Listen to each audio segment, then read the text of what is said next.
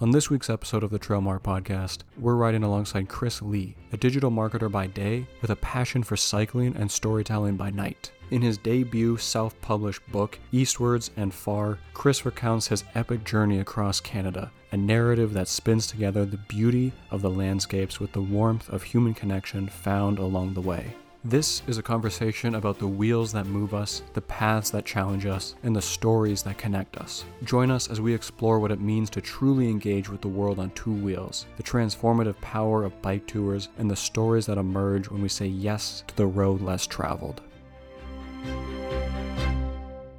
I mean, we have so much to talk about here because you and I share a lot of similar interests in this whole bike packing genre, if you will. I mean, I don't know about you, but I started bike packing, I guess, at the beginning of COVID. So it's been about 3 full seasons here. But I know that in your book, you mentioned that you started way back in around 2013-ish. Maybe you can talk a little bit about the beginning of your story. Yeah, sure. So it was actually the first ride that I went on that I'd consider a tour was probably March 2011, and that was riding from Leeds University, where I was studying at the time, across to Berlin in Germany. It was a big group ride with the university. There was probably about 40 to 50 cyclists split out into different groups based on ability, and we had a support van with us that took all our bags, drove ahead of us, set up camp each night, made sure there was food when we arrived, and just gave us sort of a very generous idea of what a bike tour could be like. And then later that year, me and my friend Alex, who features in the book, me and him rode from his place down on the south coast of the UK to a Glastonbury festival,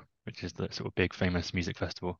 And that was just me and him, all of our bags attached to our bikes, doing it all ourselves on a much hillier route. No idea when we set off in the morning where we'd be sleeping that night. So all like a lot more improvised and rough and ready. And to me, that was a closer experience to what touring has been like since. So yeah, 1 year, 2 tours, quite different, but both planted the seed that I was really keen to grow over the next few years.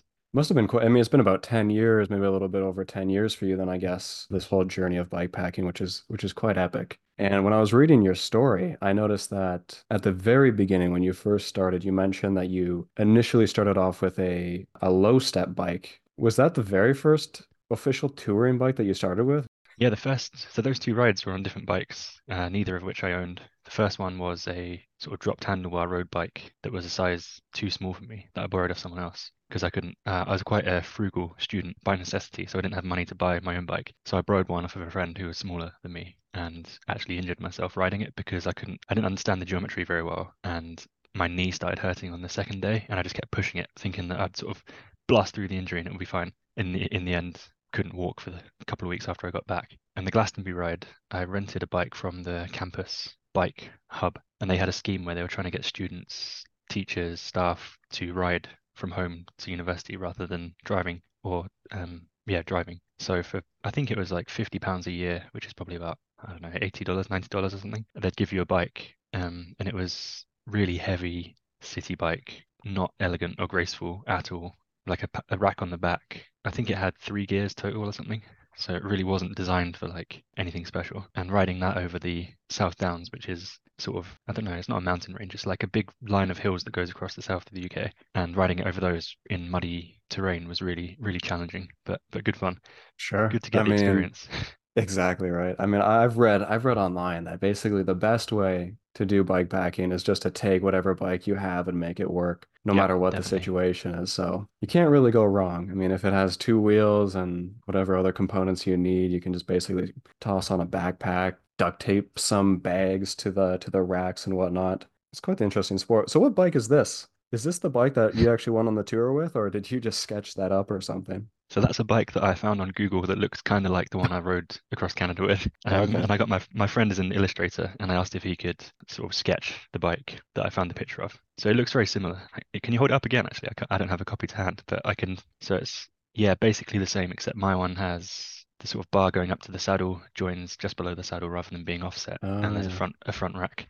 And I've got like, as well as the dropped handlebar brakes, I've also got like bug antenna brake handles on top of the handlebar. So you've got two choices for braking positions. I wanted to have as many like comfortable positions to ride in as possible, rather than being forced like to the drop position. Interesting. Yeah, I've never actually ridden a drop handlebar bike myself, but I heard, there's a lot of benefits to it, especially when you're on the bike all day long. It's Yeah, just, it provides another handle to orientate yourself. I don't know. I've never actually had too much of a problem with that myself. I've heard of a lot of people encountering issues when it came to, I mean, especially in your book. In your book, I feel like you almost spend the first like couple chapters. I'm just looking at my phone with all my, of course you can't, the camera's not picking it up, but I have your book on Kindle and I made a whole Sweet. ton of highlights. So that's just what I'm looking at here. Yeah, awesome. And it feels like you spent so much time trying to find the right fit because you had so many injuries, and so did your friend. He had that little knee injury, which I don't know if that was caused by bad geometry of a bike or something. But I Yeah. mean, you guys really struggled with that for a long time, eh? Yeah, so his injury was caused, I think, by running. So he's a very active guy and he runs, he climbs, he cycles, he does all sorts. And over the years, he's just sort of collected a bunch of injuries. And at that point, I think it was running related. So he managed to, his bike he'd had for years and it was configured properly and didn't aggravate his injuries. So I had the two bikes I mentioned, and then I saved up and bought a decent bike that got stolen. And then I bought another bike that was similar to that, that I ended up having to abandon somewhere because of ridiculous circumstances.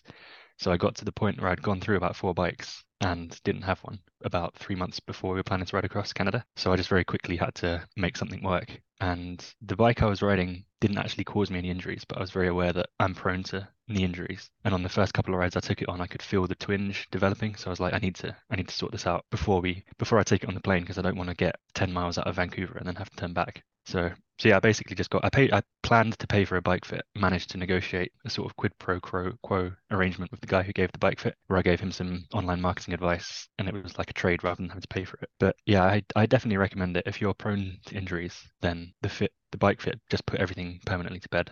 And I've not had any problems with that knee since, and it's been 6 years now, so it definitely worked. That's awesome to hear. I mean, I know there's individuals like my uncle, for example, who's a huge cyclist. He's spent so much money trying to get the right bike. Just like getting the geometry right, getting the fit right, making sure that everything's all ergonomic, even getting one of those custom saddles where over time it molds to the shape Hmm. of, it's quite the endeavor doing that. I mean, I feel like I've been quite fortunate in that last summer or last spring, I guess, I finally went and I bought a bike rather than just using my dad's old bike. And I just went to them and I said, okay, I think I need a large frame bike just based on my height. And they're like, sure, these are the large ones here. And then I just picked one and it's caused really no problems. I've had it almost completely stock since. I did some customization with the gears and whatnot over the summer, but I don't know. I guess it's just different for everybody. Yeah, that's really Um, good. I've heard some people who ride like you say, they get a bike off the shelf, ride it for their whole life and have no problems. And then I've also heard people who ride a bike once and think it is a really painful activity because the bike isn't set up for them. And they see that they never cross that barrier. So they never ask what they can do to change it to make it more comfortable. They just assume that cycling is a painful activity and give up on it. So it's interesting that spectrum. I mean, the only reason I feel like I got into cycling was partially due to me finding running so uncomfortable. I Hmm. mean, I've never been too much of a runner or anything like that or a swimmer. But when it came to the bike, I found it was such low impact on everything that you could basically just get on and it was smooth sailing from there on out in a lot of ways, just because it was so comfortable of a sport to do. Yep. Something I want to ask you about because I've read about a third of the book. So I'm at the point here where you guys are just entering the flats near Saskatchewan. Yep. And it took you guys a long time, which I don't blame you for. It's quite an uncomfortable experience, especially in a foreign country, if you will. Like I imagine if I went to the UK, I would have this same problem. And that Hmm. problem is wild camping, right? You Yep. guys you guys just couldn't quite do it. You guys were like trying to do it for so long, trying to find the right location, and then things just kept happening.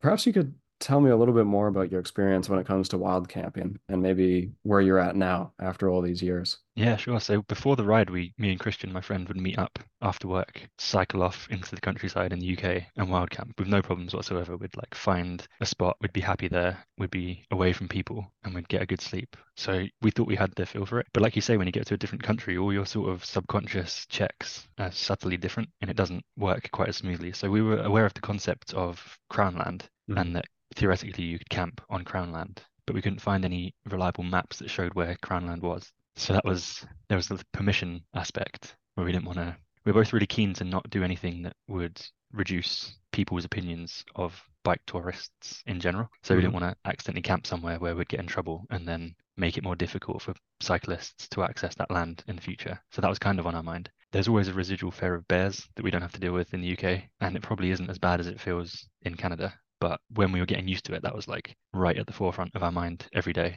So anywhere that felt like remotely wild, we just couldn't quite convince ourselves to do it, I guess. And then also there was just so many more comfortable, cheap campsites than we expected. So it was very easy to be like, oh, we'll just camp here tonight. This looks lovely. And then tomorrow we'll wild camp. And we found ourselves doing that for like 10 to 14 days, I guess.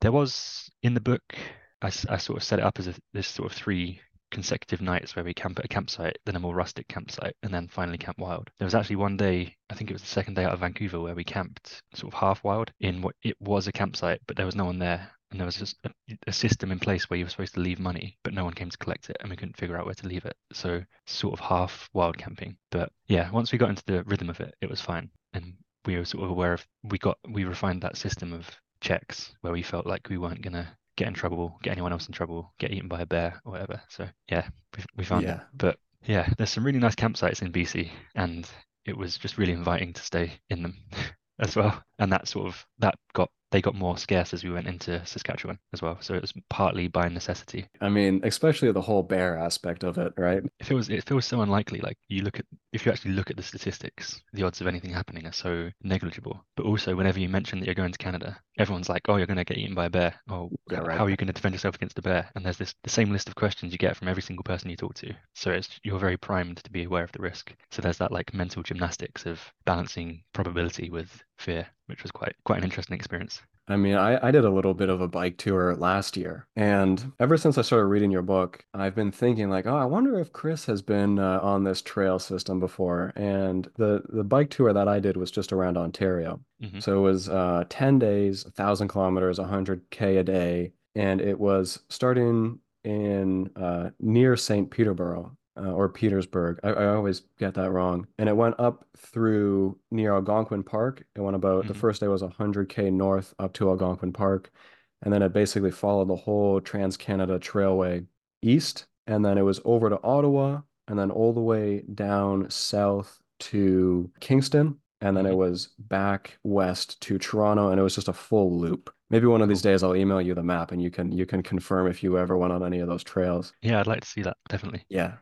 Okay, cool. I'll definitely send that to you then. How did you And find it? Like, is that the furthest afield you've been? yeah, that was so it was loosely based off of a map that I found on bikepacking.com. On that site, there's a bunch of routes that people have done in the past. Hmm. And basically what I did was I just took a route which I believe was called the Colt route, which is short for something that I forget now. And I just modified it because that route I believe was 400 or 500 kilometers, something like that. And I just basically, if it was a big circle on the map, I basically just expanded that circle and just Nice. said like, okay, let's just make it more epic and just Yep. loosely base it on this.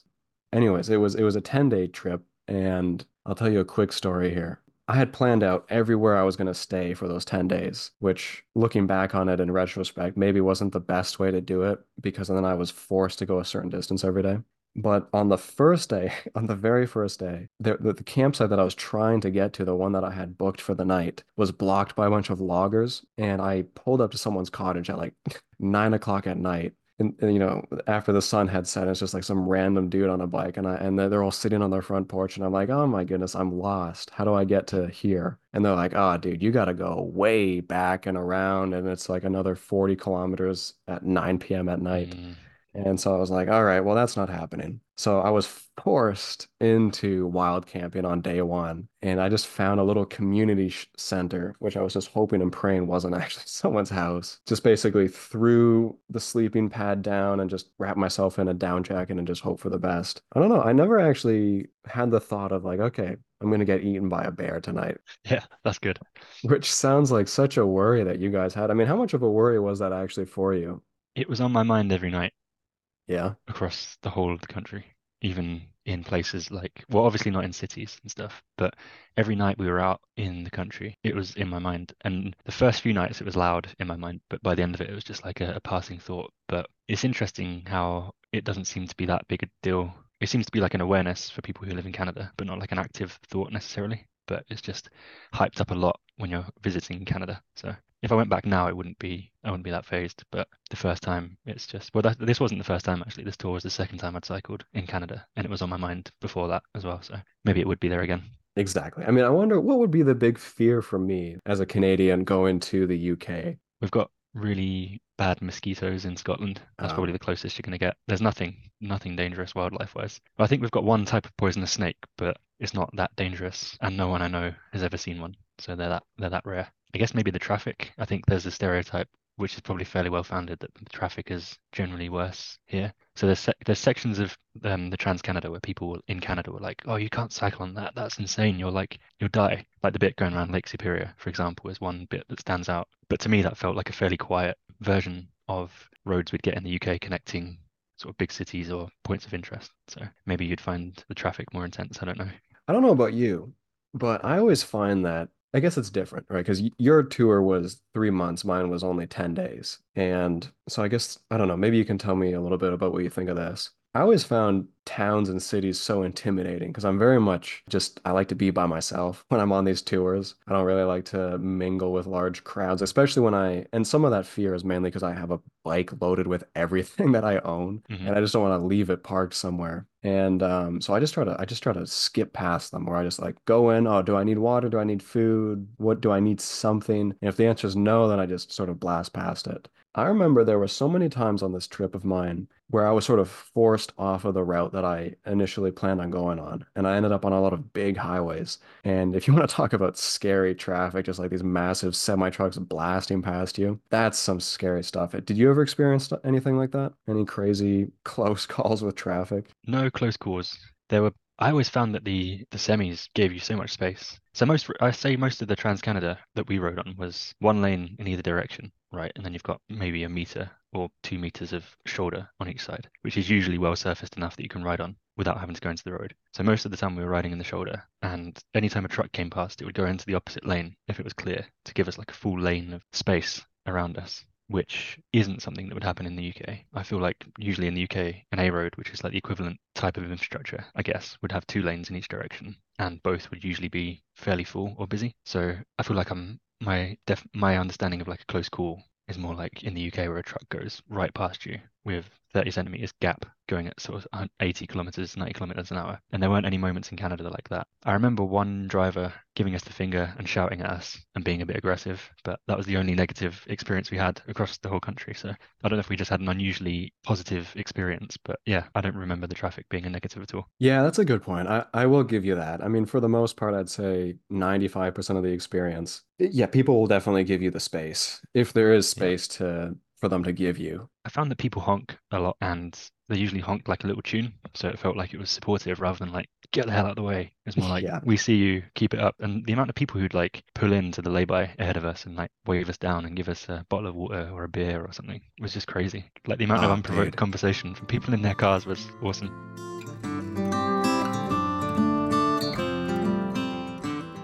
Did you guys bring film equipment with you on this trip, like a GoPro or a drone or anything like that, or did you I just? bought a DSLR camera that I had strapped to my front pannier with Ah, bungee cords, and I could sort of reach over while I was cycling and press the photo button. But we didn't take any footage as such. Christian had an app on his phone where he could take a second video each day and it would stitch it together, that's which is cool. pretty cool to look back on. But no like high quality film. No. Did you? Was that something you took on yours? Like, was that important part of your trip? Or Yeah, I mean, when I started bike packing, seriously bike packing in like 2021, it was all just raw experience. There was I mean, there was pictures, of course, just on my phone, just snap a picture here and there, but there was no Mhm. filming of any kind. And then it wasn't until last year when I started taking it really seriously, where I had the thought to myself, how cool would it be if I could make like little YouTube videos of just, weekend trips or day trips or whatever. And then of course I did the big bike tour, which I brought a GoPro and I had it strapped to my chest for pretty much the entire time, Mhm. plus a drone, which I threw up from time to time as well. And that was a phenomenal decision because I get to look back at all that footage now. In fact, I literally have it's plugged in, but this massive 5 terabyte hard drive just full of the video from that trip. And I Sweet. have done nothing with it. I've tried many times for like probably like more hours than I actually spent doing the trip trying to stitch something together. And that's actually a question I have for you. actually make this happen? Because I've been struggling for literally like 18 months to piece a little documentary together, let alone a book. And, Mhm. when I picked this up, this just blew my mind. I'm like, man, I wish I could write this well. I mean, there's so many good prose in here, and just the way that you structure everything, it's like, brings a tear to my eye in a sense. It's like, man, it's beautiful the way that you describe things. How did you actually manage to get, that experience on the page? Because it's crazy. It's really well done. Well, that's really kind. Thank you. I'm glad that it resonates. It was a long process. Like you say, stitching the documentary together took you more than the ride. Like, I thought the ride would be more difficult than the book, but it was definitely the other way around. I started writing that book in September 2017 when we got back from the ride, and I published it this August. So that's like a 6 year gap. And most of that 6 years was me flip-flopping on whether to write the book, wanting to give up, not liking what I had, and then like trying to convince myself back to the writing desk to write some more down. So it was a real long fight with myself, basically, to get it finished. And the version you're reading is, I think, the eighth or ninth rewrite. So whenever you write a book, from what I'm told from other authors, the first version of it is just sort of getting it out of your head onto the page with the knowledge that what you come up with isn't going to be that great. So you do the redraft and you sort of unpick it, pick out the good bits, recombine it into something more coherent. And usually that's like the raw material that becomes the final draft. But I went through that process like 5 or 6 times, and then I got something I thought I was happy with. And have you heard of the author Ted Simon? No, let me write that down though. So he went around the world on a motorbike in 1972, I think. Before that was like a thing that people did fairly often. So his book that he wrote about it is considered sort of fairly pioneering in the genre, and it's awesome. And he sort of continued motorbike touring for the rest of his life. He's still alive now. He's in his 90s, and he sort of published books and is a public speaker and travel writer, advocate sort of thing. And I saw a tweet from Alistair Humphreys, who I know you spoke to recently, saying that Ted Simon hosts budding travel writers in his house in France as like a incubator sort of system where you go there, stay with him, talk to him about your journey and bounce ideas off him, and he helps you develop your writing. So in 2019, I took my draft that I had to him and stayed with him for a Oh. few days. And he was a very harsh but fair critic, and he was basically like, I don't feel like I can connect with this writing. There's something here, but you're not bringing it out in a way that's engaging. And then he sort of taught me some techniques for writing from a place that's more interesting and translates better to paper. So then that was another redraft off the back of that. And then I stopped for a year, and then lockdown happened, and that sort of took the wind out of my sails completely. And then I rewrote it. And then Alistair Humphreys started editing business. So he edits manuscripts. And in actually I missed a step there. So last August, I took what I thought was my final draft. I was like, I can't get this any better. This is it. I love this. This is like the journey on paper, how I want it to be. And I pitched that to publishers and agents here in the UK. And two people expressed interest, but neither of them went anywhere. So then I was like, right, I've written the book. I've tried to get it published. People aren't interested. What now? And the most inviting answer at that point was to just like put it in a drawer, admit defeat, move on to the next project. But that, like, when I decided to do that, there was still this niggling feeling of I wanted to get out into the world so that at least one other person would read it and connect with it, and ideally be inspired to go on a bike tour of their own if they hadn't before. Like, that's my dream with the book. It's not about like the money or whatever. It's about one person connecting with it in that way. So that's when I saw the tweet from Alistair Humphreys of his editing business. So I sent him an email saying, can I commission an edit? Here's my manuscript. And he read it and came back with more harsh but fair criticism, which was basically the same. Like, I can't connect with the characters. I'm not invested in the story, and you're leaving a lot of this up to your imagination, which means the reader doesn't have those cues that you have to fill in the gaps. So then I was back to square one, it felt like. But yeah, push through another rewrite, and that's what happened. So I feel like I've rambled quite a lot there, but basically the core answer is just keep pushing and be prepared to fight yourself quite a lot, I think. And I don't think everyone has the same experience with the book. I think some people genuinely sit down, write it, rewrite the draft, and then that's it. But for whatever reason, this took a lot of goes, and it seems to be landing. So yeah, it's good. Man, that's awesome. Remind me of this guy, Ted William or Ted Ted Simon. Simon, yeah, Ted Simon.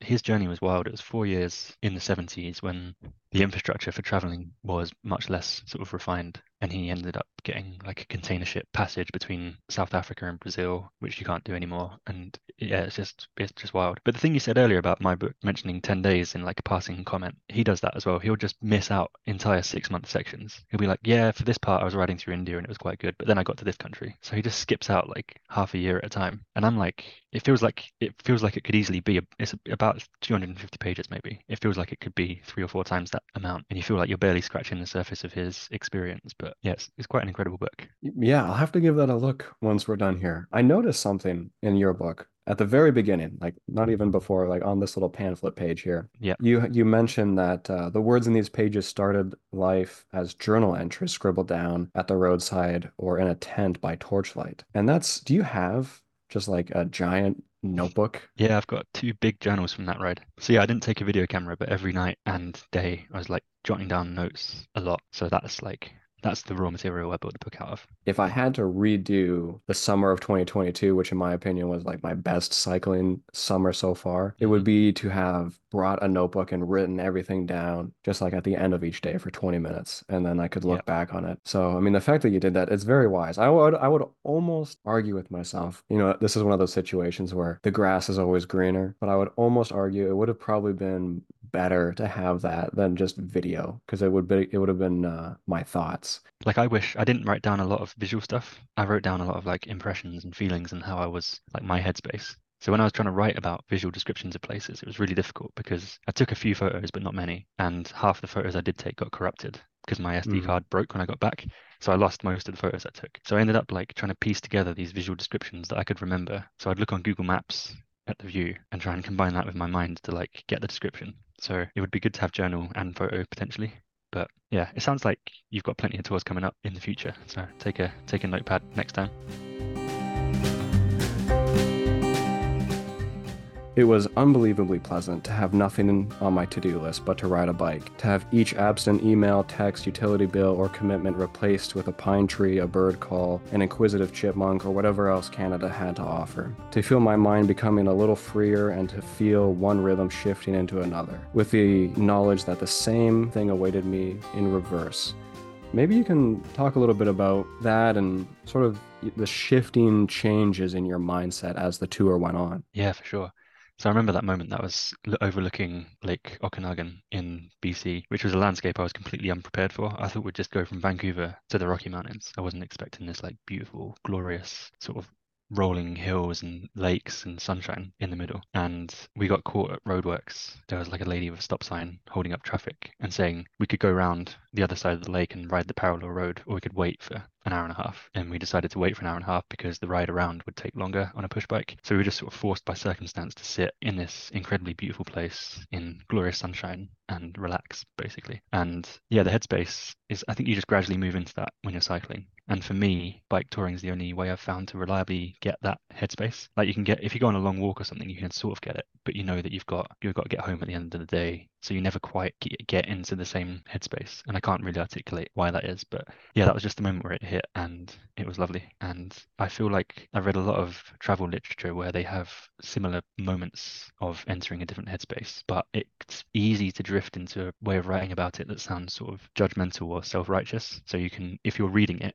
say you get home from work and you pick up a book and you read a chapter, you can feel like the author is like mocking you a little bit for not taking it on yourself to go and do these cool things yourself. So I was really keen to like avoid that dynamic with that text. So I was just trying to highlight how nice it is, but also the fact that it's one side of a coin that you're inevitably going to go back to at some point. So you shouldn't feel too smug about it, I guess. So I was trying to get that balance as well. Yeah, so I mean, I guess the next topic that I'd love to shift to and get your opinion on is this change in landscape as the journey continues. So I believe, yeah, your journey was 7,500 kilometers, which is a remarkable amount of distance. Yep. Did you find one place to be the easiest, one place to be the most difficult? Looking back on it in retrospect, maybe at the time, your thoughts on it were different than they are now? Yeah, I think looking back, actually, I think at the time I felt a lot of dread in BC because I was aware that there was this mountain range coming and I hadn't done enough training. And my preconception of what the Rockies were going to be like was very different to what they were actually like. I was expecting like really steep inclines, brutal switchbacks like you get on mountains in Europe, where in reality it was just quite nice, gradual climbs where you drop into your lowest gear and chug along for a couple of hours and you're there. So I felt very anxious approaching the Rockies. And then when we got there, that sort of melted away and I felt this sort of confidence that I didn't have before. And sort of the opposite was true in the prairies. So my preconception was that it would be flat, there'd be a tailwind behind us, and we'd make fairly quick progress. And in reality, there was a headwind all the way, and it was definitely flatter than the Rockies, but there's lots of sort of deceptively punishing hills where you think because you've prepared yourself for it to be flat, and it's not. It feels like it's more difficult than it would be if you just prepared yourself for like a regular terrain, I guess. So those two, my perception of each one sort of flipped when we got there. place where it was probably on average easiest to be a cycle tourist was maybe Quebec, because they have such good bike infrastructure throughout. And it feels like bikes are at the forefront of transport policy rather than sort of an afterthought. So there's quite often bike paths, there's the route vert, and it was easy to get a route that was less traffic heavy. But in retrospect, part of that might be because me and Christian, before we met Alex in Quebec City, prioritized highways as a deliberate choice. So I don't know if that means we could have had a similar experience in like Ontario and the provinces to the west, but we just chose not to. So I'm not sure about that. And then the one place, PEI, Prince Edward Island, stands out as being really sort of pleasant to cycle in as well, because the whole island is just crisscrossed by defunct rail network that's been turned into bike paths. So you can just ride away from traffic all over the place, which was beautiful.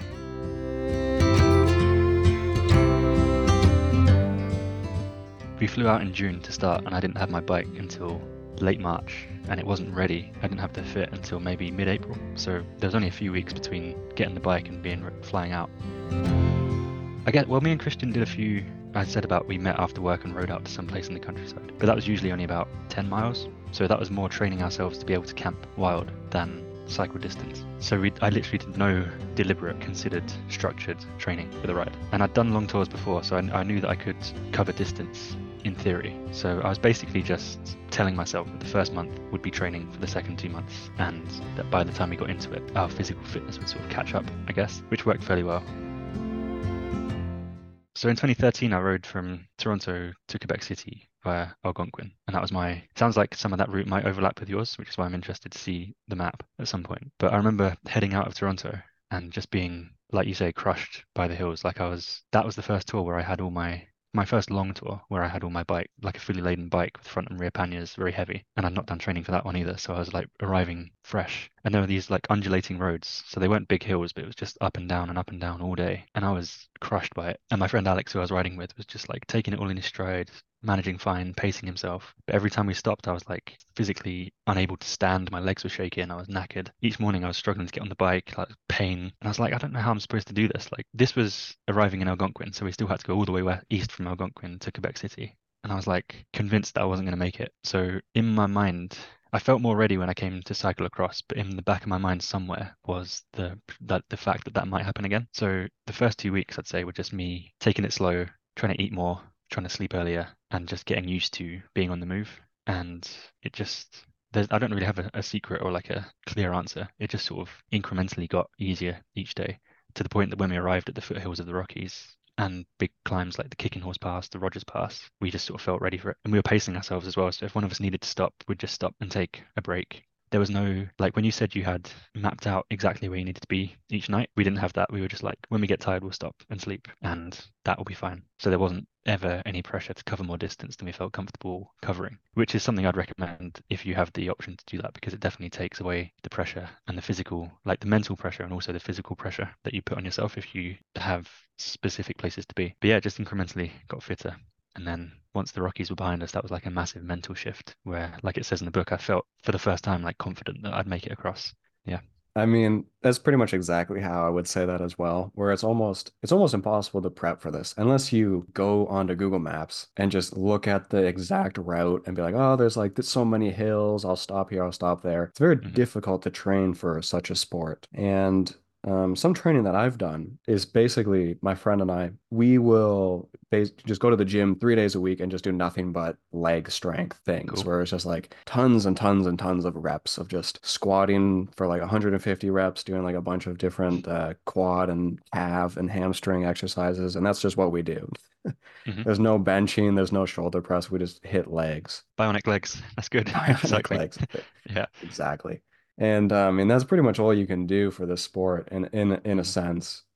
If I was to cycle across Canada, I would definitely go from Vancouver and then move east as well, because that's typically where the wind goes. The wind here usually goes from west to east. So Mhm. you feel like, oh, I'll be lucky and I'll have the wind with me the entire time. And then, of course, you mentioned the prairies and how that was the opposite. Yeah. What was the reasoning for starting in Vancouver and not Nova Scotia? So I didn't do very much research. I just had the idea of riding across. My friend Christian, who came with me, is very motivated by research. So he spent a lot of time reading cycling forums, looking at routes, piecing together rides that other people had done. And he suggested west to east. So in my mind, we'd go west to east but basically just by default. I think I just read that the Great Trail goes from Vancouver east. So in my Hmm. mind, riding across, you go that way. But he sort of backed it up with the vast majority of people who'd ridden across went that way. And one of the main reasons they gave in the touring forums was in the prairies, the tailwind would be behind you and it will make it a lot easier. So a lot of it centered on that piece of information, which was for us false.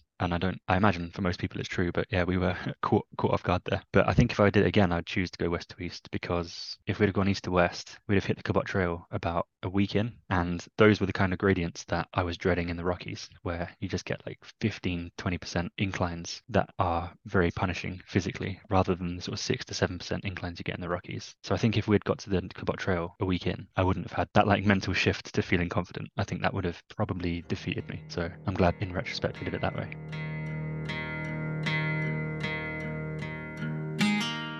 There's one moment that was a bit intense, and that's when we were trying to find somewhere to sleep in Nova Scotia. And we were going, it was like a main road and lots of trunk roads going north to the coast. We were going up and down each trunk road trying to find a way to get to the beach so we could camp.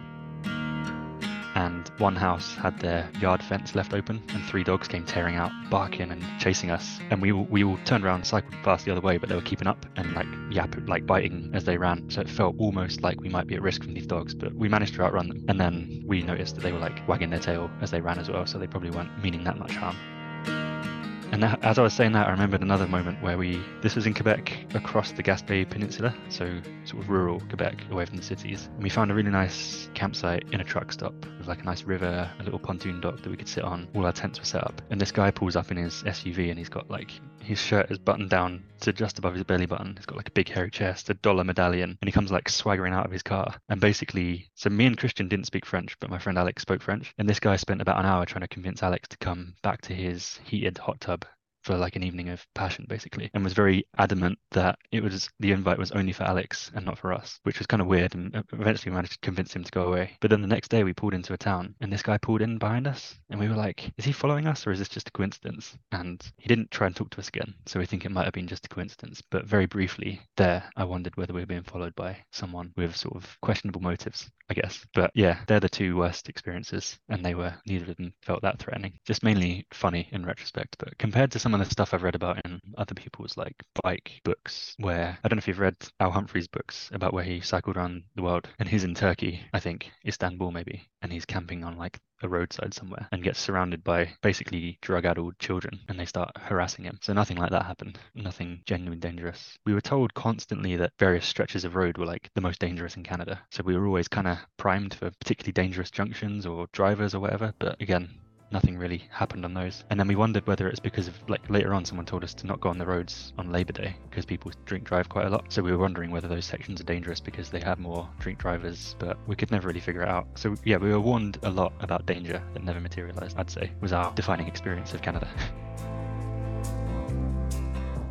So I don't know about you, but I feel like a lot of my cycling has always centered around music in a way. Like every time I go out biking, I would say like 80, 75, 80% of the time I always have music on. And I have these playlists on Spotify of summer of 2020, summer of 2021, summer of 2022, etc. And it's just like hundreds of songs that are individual from each other playlist, each other summer. And, once or twice a year, very rarely I'll go back and I'll listen to that music and it'll just like suck me right back into the moment. It's a way that it's something that I've done sort of subconsciously, but now it's more intentional, of just a way where it's almost like creating notes, because when I listen to that music, it just takes me right back to the mindset that I was in. And in that same sense, I can also look back and see like how my interest in music has shaped my adventures and like how it's changed over time and the genres that I've gone through and whatnot. Do you have anything like that? Anything on a personal level that you put your memories in? It doesn't have to be music necessarily, but something similar. Yeah, definitely. I've actually got a playlist on Spotify called Canada Highlights, and it's the songs that teleport me back to the ride. And the majority of them, each night when we got to camp, Christian had a Bluetooth speaker, and we'd take it in turns playing music, and we sort of gravitated to there was like a heavy rotation of tracks that kept coming back up, and they all centered on this mood. They all share the same mood that's hard to articulate, but that mood just brings me right back to the ride. So I listen to that every once in a while when I want to get back into the headspace of it. And a lot of those songs was like, I presume you've read the part in BC where we go to the dispensary that was Yes. not technically legal, but functionally legal. So we got some. So most nights we'd get to camp and have like roll a joint and have that, a couple of beers, and just sort of relax and debrief on the day in this sort of beautiful surroundings with this music playing. So it's a strong feeling, and like it really evokes strong memories as well. So yeah, I definitely do that. Yeah, Uh, I'll share that playlist with you if you like. I'd be interested to sort of check out a couple of yours and see what sort of stuff's in there, because whether it's the same sort of, whether Canada invites the same sort of music from different people, or whether it's a completely different vibe. yeah, no, absolutely. I will 100%. Yeah, I'll share those with you and I'll share the map with you and Yeah, we can touch base on all the different experiences. I quite often had one headphone in when we were riding, and I'd have like, there was a few bands with pumping albums that I'd put on, and I've got a memory of riding towards the Cabot Trail in Nova Scotia on this day. It was just torrential rain all day. It'd been raining constantly for like 3 or 4 days, so we were just saturated. All of our stuff was wet. Every car that went past would send a tidal wave of spray up to soak us again, and I just had this music blasting in my ears that I still, every time I listen to that, it takes me back to that like specific stretch of road as well. So it's really cool, the link that can form between music and being on a ride of some sort. I think we were very lucky because basically all the way to maybe eastern Quebec, I think we only had 1 or 2 days rain. There was one day in BC where it was sort of drizzly and we had to put on our raincoats, but that was about it. And I just remember riding in like 35-degree heat, topless, sunshine for the majority of the way across, and it was glorious. We also rode about a week ahead of some wildfires behind us. So a couple of people we rode with in BC ended up having to go home because they got caught in wildfires, like ahead of them, so they had to turn back. So to me, that's testament to how hot it was. But I don't know if there must be a link somewhere between those two things. But yeah, so it's just really hot, really sunny all the way across. And then we got to Eastern Quebec and PEI and Nova Scotia, and it just rained constantly for maybe a fortnight. So we'd got complacent a little bit or not complacent, we'd been spoiled by the weather. So when it rained, it really shifted the rhythm, because you can't just stop wherever you want. You can't just camp wherever you want. You have to find somewhere where you're going to be reliably dry or sheltered. So the dynamic of finding a campsite changed in the last 2 weeks, I'd say. And then all the way around the Cabot Trail, it was just either torrential rain or really low hanging cloud. So we could only see like 10 feet in front of us, which was very different to riding the Rockies where we could see like hundreds of miles out across the horizon. So the rain made it a lot more difficult, but it also changed the aesthetic of the ride in a way that was nice to experience. Well, it's one of those things again where when you experience it, you think it's the most brutal thing in the world, but then when you look back at it in retrospect, you just sort of wish you almost appreciated it more in the moment, where you're like, man, it was perfect the way it was. I wouldn't have changed a single thing about it, and I wish I had sort of embraced it. Could you maybe give me just like a brief of what you brought with you in terms of camping equipment? Yeah, so I tried to plan it by room. So each pannier would be a separate room because I wanted to know where everything was all the time and not have the stress of like hunting for stuff in bags where I didn't know where it was. So when I got to camp, I'd chuck down one bag and that would be my bedroom. So I'd put my tent up, chuck the bedroom bag inside, and that was everything I needed to sleep. And then I had my wardrobe, like all my clothes in there. The kitchen, so the kitchen bag had like a little gas stove. We went pretty lightweight in terms of cooking, I think. So we had one small sort of screw-in gas stove each, and Christian bought a jet boil, which just really quickly boils water. I had a bugaboo, which is a sort of nesting set of pans and bowls and plates and cutlery. So in the size of one pan, you've got 2 pans, a frying pan, 4 bowls, 4 cups, and loads of cutlery, which served us really well until it got sent to landfill accidentally in Manitoba. So we lost some gear at that point and had to like recalibrate a little bit. And then I had like a spares and repairs bag, which just had spare tires, puncture repair kit, all that sort of stuff, and then miscellaneous. So I had my camera, which ended up being, if I did it again, I'd take a much smaller camera because it was huge. I had a stack of books, which again, I'd take a Kindle next time because it just loads of dead weight. Yeah, I think that's it. And then journals and pens and stuff. But I didn't take much specialist because I know some bike packing setups, it's about like how much gear you can get into the smallest space and how efficient you can make your load out. So we weren't trying to follow that sort of philosophy as much. We just sort of took what we needed to be comfortable. So did you have four racks or like on the, like two on the front, two on the back, or how was your setup there? Yeah, I had a pannier bag on each side at the back, and then my sleeping bag on top at the back. And then on the front, I had one that goes over, like one bag that goes over the top with a bag on top of that as well.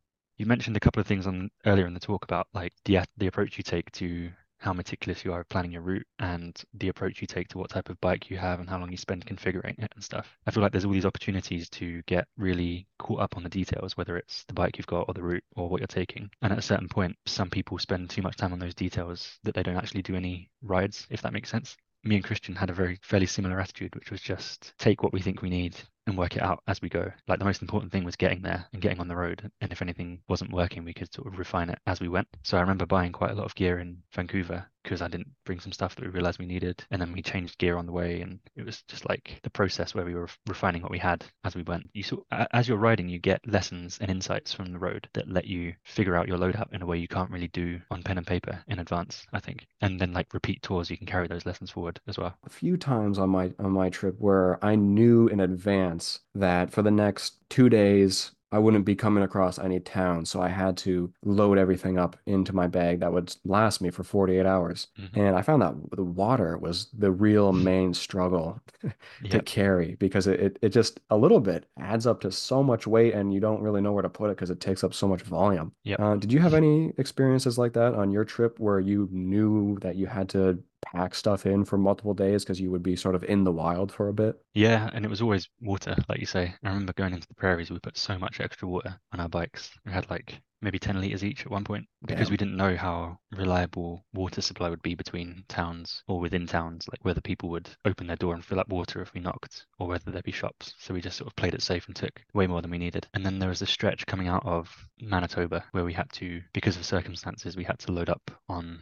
quite a lot of food because again we weren't sure what we'd find. I feel like in Canada, the routes we took, you're never that far away where you need to take like spare cassettes or chain rings or like really granular gear parts because it feels like you're never that far away from a town or somewhere where you can fix something if it goes that wrong. So it's not like when tourists go across like the inner Mongolia and they're like 3 weeks from the nearest tiny little village. So it never felt that remote. But yeah, definitely water and food. I'd say we stocked up on.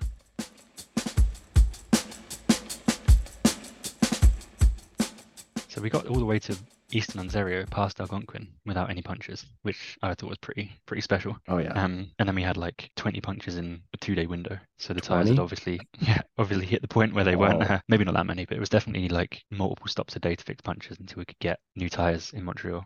The biggest mechanical issue we had was Christian's pedal fell off and kept falling off. So something was going on with the thread on the pedal that attached it to the crank arm. I can't remember how he fixed that. That kept coming off multiple times a day. And then we went to a bike shop and they managed to sort of get some fix that held until we could get to a proper bike shop. But yeah, in the grand scheme of things, no real issues.